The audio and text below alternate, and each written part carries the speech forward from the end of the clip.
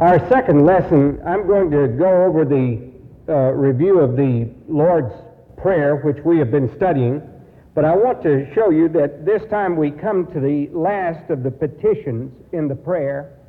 You remember that the first three petitions in the Lord's Prayer have to do with the hallowing of His name, the coming of His kingdom, and the doing of His will. That's tremendously important. The Lord's Prayer, when we pray it aright, really puts us close to the Lord. But then the Lord also deals with those things that affect our daily life. I cannot extend His kingdom, I cannot do His will, I cannot hallow His name if I have no strength. And so He permits me to pray for my daily bread, for those things that are needful for my livelihood and for my life. And it's proper for us to do so, and He wants us to do so.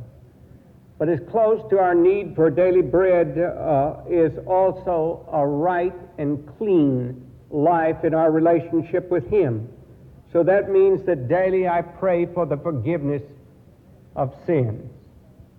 And then today we come to the prayer which asks us not only have we prayed for the forgiveness of sins, and has Jesus put with that our responsibility to forgive those who have sinned against us, and warned us that we may not find forgiveness unless we are willing to forgive others. We cannot ask of Him what we are not willing to give to others ourselves. And then comes, lead us not into temptation, but deliver us from the evil one. And some examples of this I have taken from the epistle of James. And so if you wish to follow these scriptures in James chapter 1, verses 2 and 8, and 12 through 15, and then James chapter 4, verses 1 through 8. First, James chapter 1, verse 2. Consider it all joy, my brethren, when you encounter various trials. A trial and temptation are the same word. Knowing that the testing of your faith produces endurance. And let endurance have its perfect result, that you may be perfect and complete, lacking in nothing. But if any of you lack wisdom, let him ask of God, who gives to all men generously and without reproach, and it will be given him. But let him ask in faith, without anything doubting. For the one who doubts is like the surf of the sea, driven and tossed by the wind. Let not that man expect that he will receive anything from the Lord, being a double-minded man and unstable in all his ways. And then verse 12, blessed is a man who perseveres under trial, for once he has been approved, he will receive the crown of life, which the Lord has promised to those who love Him. And let no one say when he is tempted, I am being tempted by God. For God cannot be tempted by evil. He Himself does not tempt anyone. But each one is tempted when he is carried away and enticed by his own lust. Then when lust is conceived, it gives birth to sin. And when sin is accomplished, it brings forth death. And then from chapter 4, just these words, which are very appropriate to all of us because as human beings we're so prone to evil. What is the source of quarrels and conflicts among you? Is not the source your pleasures that wage war in your members? You lust and you do not have, and so you commit murder. And you are envious and cannot obtain, and so you fight and quarrel. You do not have because you do not ask. You ask and do not receive because you ask with wrong motives, so that you may spend it on your pleasure. You adulteresses, do you not know that friendship with the world is hostility toward God? Therefore, whoever wishes to be a friend of the world makes himself an enemy of God.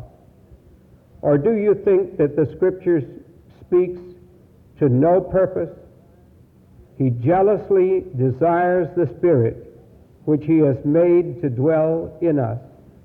But he gives a greater grace, and therefore it says, God is opposed to the proud, but gives grace to the humble. Submit therefore to God. Resist the devil, and he will flee from you. Draw near to God, and he will draw near to you. Cleanse your hands, you sinners, and purify your hearts, you double-minded. Be miserable and mourn and weep. Let your laughter be turned into mourning and your joy to gloom. Humble yourselves in the presence of the Lord. Then he will exalt you. Amen. Let's bow in prayer. I want to use a part of a prayer for our offertory prayer that comes from a sermon by Dr. A. McLean, who used to sit faithfully in our congregation here and was a minister of God's Word for many years. We thank thee, O God, that thou knowest our needs. You know the needs of all human beings and how they must be met. But grant, O God, that they may not be of such importance to us as to make us forget that things are but temporal. Let us never forget that the days we spend here are as nothing compared to eternity, and that they are preparation days. We have so much to be grateful for, the chief of which are the blessings of thy grace, the forgiveness of our sins, the promise of sufficient help to live aright, and of eternal life through Jesus Christ. And so, God, we thank thee that we may bring these gifts and here put them before thee and ask that the Holy Spirit may supervise their use to the purpose that they may bring glory to thee. In Jesus' name, amen.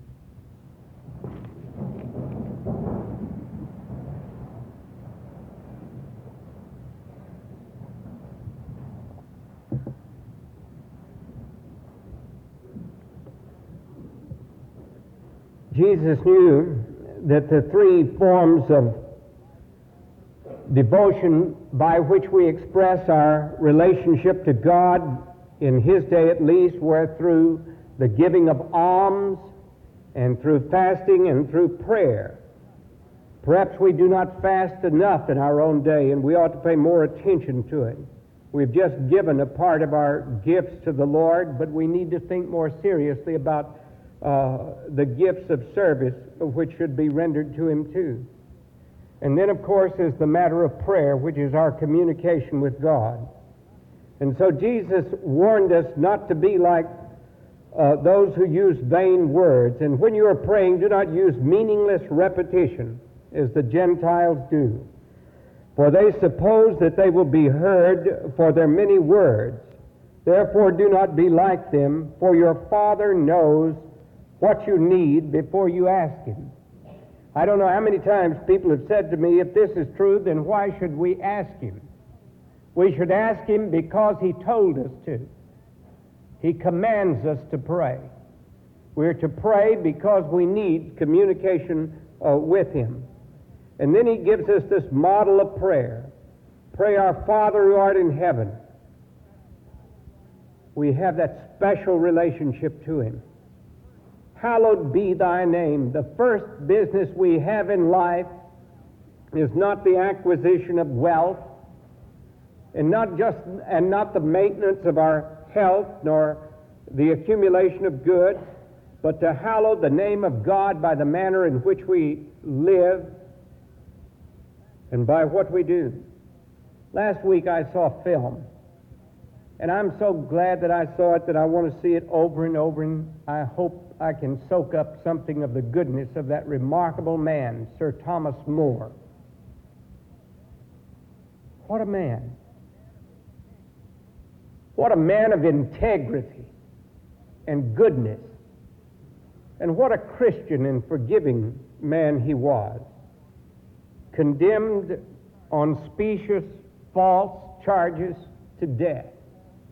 He could even stand before a dissolute ingrate whom he had helped and who testified against him into all of his court, and say to that court, even though you have condemned me to death, I want each of you to know that just as St. Paul once condemned St. Stephen to death,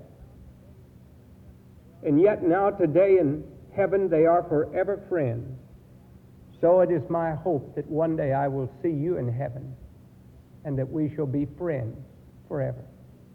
What a man. He would not lie to please his king, and he would not go against his conscience, and he hallowed the name of God in his life and gave us an incredible example to follow. He extended the kingdom by his faithfulness, and he did the will of God. Now then, we pray for daily bread that we talked about, and so many people in the world are starving that this is something that we need to give special attention to, those of us in this favored part of the Western world that have so much. We seek the forgiveness of our sins, and we also forgive, as Sir Thomas did, those who have sinned against us. And then we make this prayer, and do not lead us into temptation. Now, there is only one word here for temptation, but that word means trial. And it can be, it comes from the same word peril or danger. The Greek word means peril or danger. When we stop and think about testing, everyone here will know what tests are next week, our college students, because they take some examinations. It's to see how much they have learned and what they are able to do. Testing is necessary. There is a certain type of test through which we go that builds up our muscles and expands our intelligence and our knowledge. That we need. A football coach who puts his football players through a tough scrimmage and who conditions them fiercely is not trying to hurt them on the practice field. He is trying to keep them from being hurt when they go on the field of play. He wants them to be in good shape. And so this is trial that we go through in life. And that trying is for a purpose. And that's what that long passage that I read from James is talking about, because those earliest Christians were going through fierce trials. But those trials were not from an unloving God, but for a purpose. But here we pray that we will not be tested to the point of breaking, but that the test will honor God. We wish to honor Him. I illustrate this sometimes by telling, I've flown many times, as many of you have, in a Boeing 707. And that airplane, when it was being perfected out in Seattle, you know, it has 4 pods that contain Pratt & Whitney engines or Rolls-Royce engines. And when it was being made, it has the swept-back wings. And to give you an idea about the safest aircraft, that's the one the President flies in, the 707. And when that was first being made, there were engineers who worked strictly on one bolt that held the pod that contained the engine in place. And they would go out over Mount Everett or into some desolate region near Seattle, and they would put it into a steep dive. And they would, what we call, redline it. They would put it into the danger zone and then pull it out, because the idea was that that bolt was to snap and the pod of the engine was to break off. Now that may not give you very much comfort, but it's a whole lot better for one of the engines to break off than it is for the wing to break off. That happened just within the last week or so. I read about some airplane that lost its pressurization, and the pilot had to put it into a dive and then pull it out, shook up all the passengers. One of the engines broke off and fell away to the ground. I hope it didn't hit anybody. But it saved the passengers that were in the airplane. Well, that's a form of testing. And that testing is meant to make better and to make us better too. And so sometimes the trials that we are permitted to go to, we pray that we will not be pushed beyond the test. But when we go through cancer, when we go through hard trials, that God will use even these things to His own purposes and to His own glory, that He will deliver us in that time of temptation, that we will not be broken. Now, temptation also comes another time. You remember in John chapter 6, Jesus tempted His disciples in a good sense. He tempted them when there was a great crowd of people and they didn't know how they were going to be able to feed them. So Jesus said, how are we going to feed this crowd? And Andrew brought up what seemed like a ridiculous suggestion. He said, there is a little boy here, and he has 5 little barley cakes and 2 fishes. And then he realized that they must have thought he was dumb for suggesting it, so he said, but what are they among so many? You see, it was put to a test. But Jesus made that the most memorable miracle that He performed. All 4 records of the gospel record the feeding of the 5,000.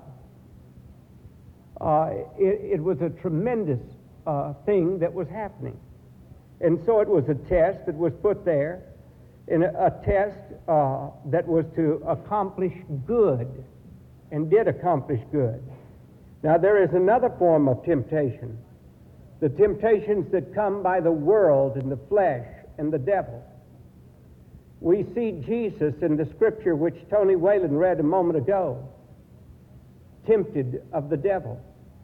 And 3 times Jesus answers Satan by citations of scripture. He knows that Jesus has 40 days and 40 nights gone without food. So much so that even the little stones would be like a mirage of a cake of bread or something. And so Satan knows he has power, and he says, why don't you turn this into a cake of bread and eat it? And Jesus cites scripture, man shall not live by bread alone. And we find that out in life. Hunger is a great thing, but man cannot live just by bread alone. He needs more. He needs a right relationship with God. He needs love. He needs companionship. He needs dignity. And these are things which many people in the world are denied. And so here is one of the tests that comes, and Jesus answers with Scripture. By the way, I have often pointed out from Dostoevsky's Brothers Karamazov that the Grand Inquisitor, who so terribly, an old man who has betrayed his faith in God and in Christ, and yet is a big dignitary in the church, and that can still happen. He really thought that the devil was right, and that what should have been done was the feeding, and that then Jesus would have had people to follow him. And Jesus had to deal with the devil, and he dealt with him according to the Scriptures. And then, we think about strong desires. When you hear temptation, everyone thinks about sex. But I'll guarantee you, if you weighed 78 pounds and you were normally a 190-pounder, and you were hungry, sex wouldn't be much on your mind.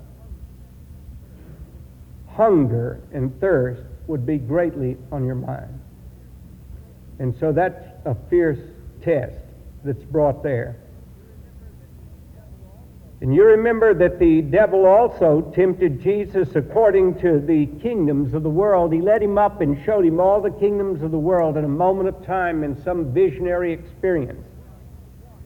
and said to him, now you want to win the whole world, and Christians are commanded to take the gospel to the ends of the world. But don't do it in the devil's way. God has his way of accomplishing his work. We are to do God's work in God's way for God's glory.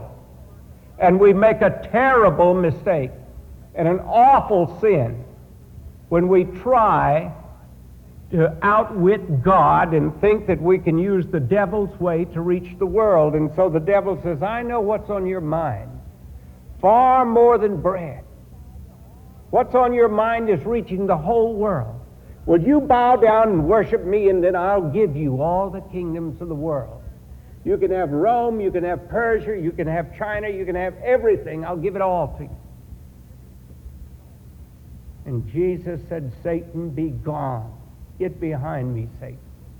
Because the Scripture says, I am to worship God alone, and him only am I to serve. Satan wanted him to be a trickster, to razzle-dazzle people by going up and jumping down from the temple and floating down, and that would attract people. And Jesus resisted the grandstand approach, which seems to be so much of what a great deal of popularizing of the gospel gets into now. And we better be very careful for that. It's mighty easy to get our glory and God's glory confused. And when we do that, we get into trouble. And so this is temptation of the sort that we want to evade, and are asking him to give us the power to see through and to overcome, and to overcome it quickly.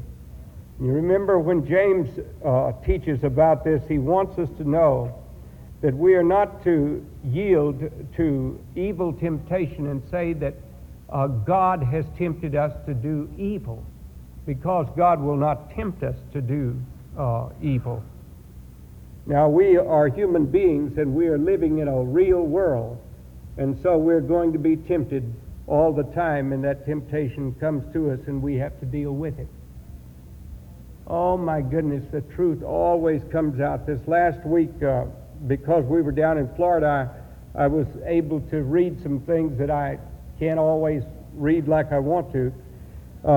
Many of you know that when I was first converted and came to Christ, the person who helped me the most was an English teacher out in West Texas.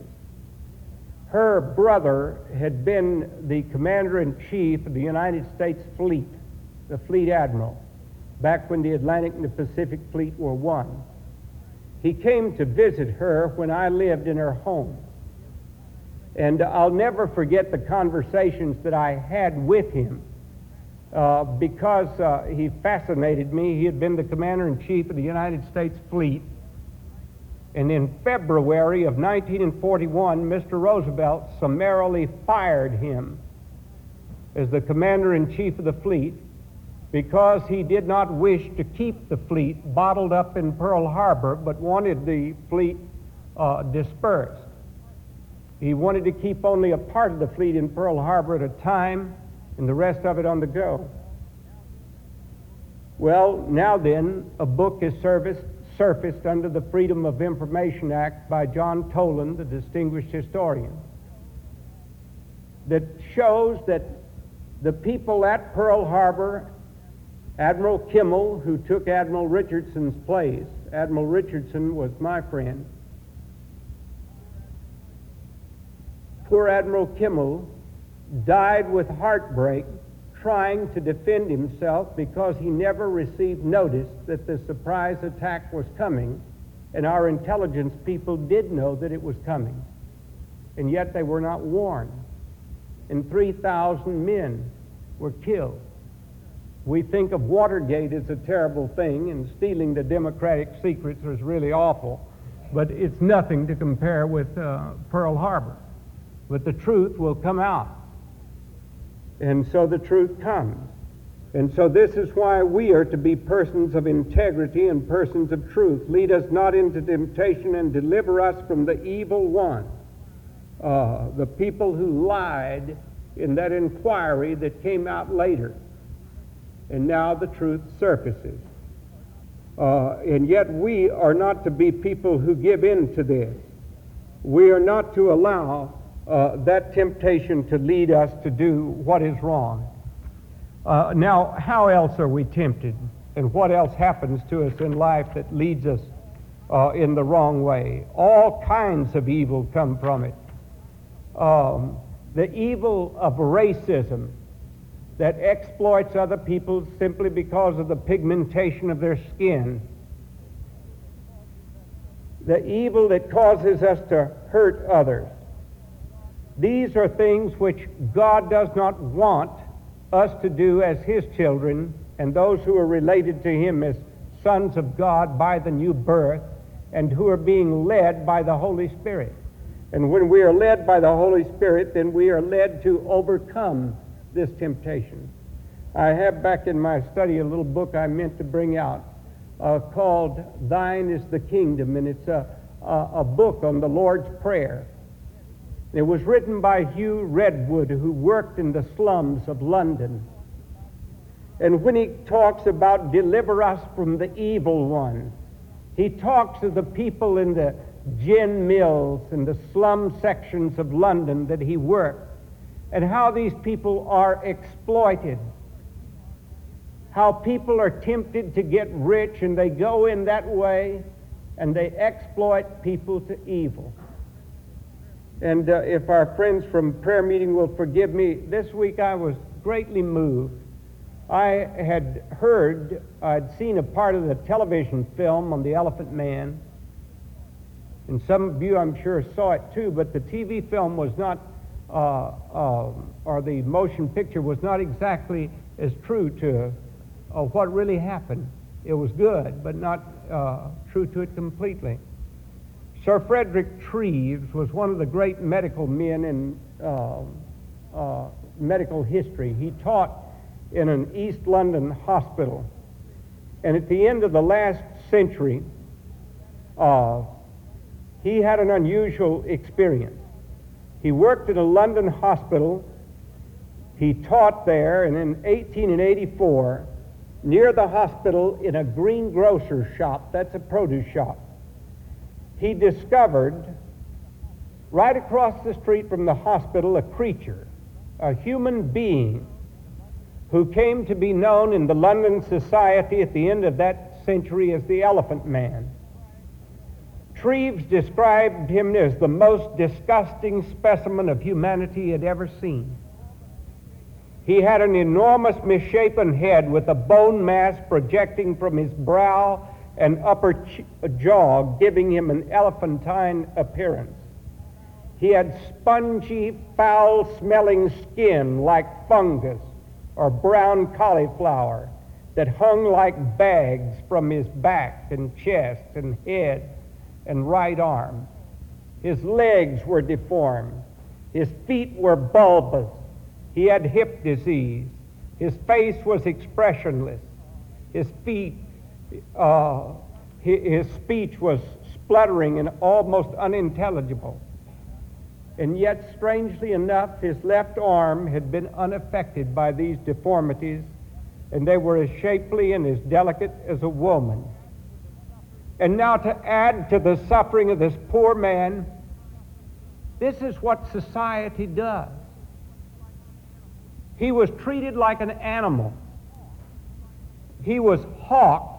That is, they called people to come and see him. He was hawked from fair to fair and circus to circus, where he was exhibited as a curiosity, and people paid tuppence, 2 pennies a look. And Sir Frederick Treves wrote that he was shunned like a leper, housed like a wild beast.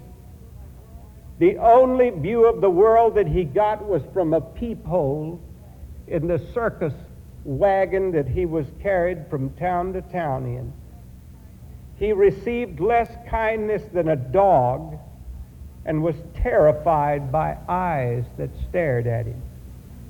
And he would creep into a dark corner and hide. But now listen to what happened. Treves discovered that he was a human being, that his name was John Merrick. He was 21 years old. He was highly intelligent. He had an acute sensibility and a romantic imagination. And when he was abandoned by the circus showman Treves, the doctor had him accommodated and cared for in a private room in the back of the teaching hospital in London where he worked. And 3.5 years later, he died in his sleep. When the first woman visited John Merrick, she smiled at him.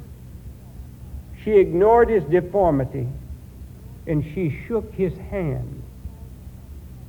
He was so overcome with emotion that he broke down in uncontrollable sobbing. But that began a transformation of his whole world. He received many notable visitors, including Queen Alexandria, who was at that time Princess of Wales. He gradually changed from a haunted thing into a man, into a human being. But actually, he was a man all the time.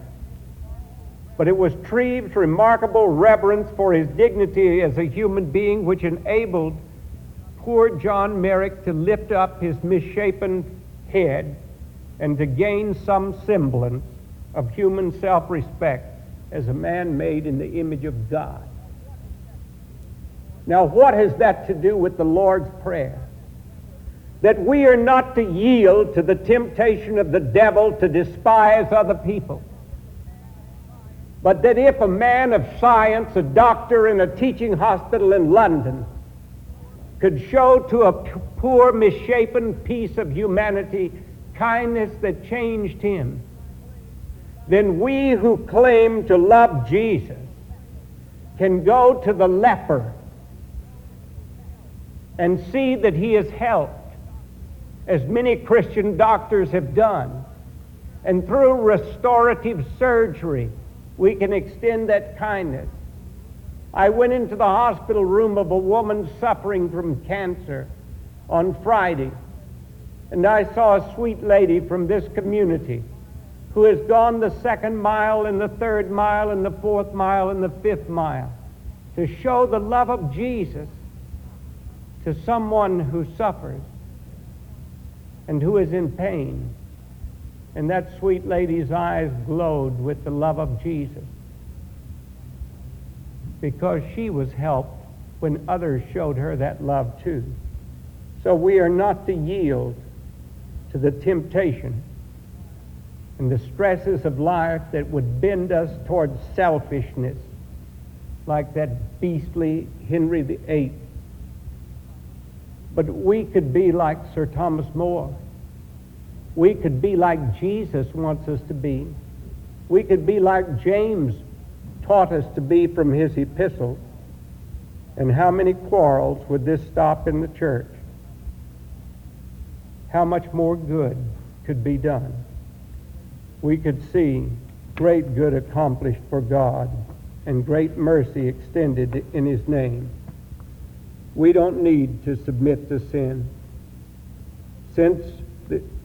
Let me read you just one statement. Take the bulletin home today and read it, and you'll have a little lesson in this whole thing. This is what William Temple of the Church of England wrote about sin. We know it is morally wrong. We know it is self-destructive. And yet, rather than pluck out our right eye, rather than even close it, we fling our whole body into hell. It's no use trying to find reasons for doing this. Reason is all on the other side, as we know quite well when we act. We do not even think the present good greater than the more remote. In fact, we do not think at all. We just say, here goes. But the Christian stops and thinks about the glory of Christ and is willing to yield to his glory. Let's bow in prayer.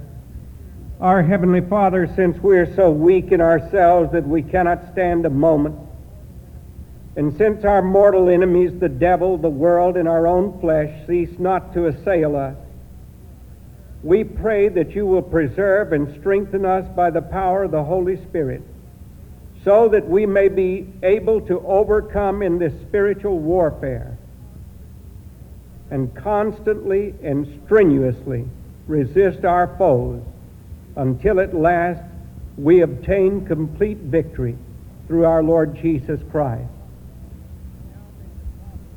And now may the God of peace, who brought again from the dead our Lord Jesus, that great shepherd of the sheep, through the blood of the everlasting covenant, make you perfect in every good work to do his will, working in you that which is well-pleasing in his sight, through Jesus Christ our Lord, to whom be all glory, honor, dominion, and power, both now and forevermore.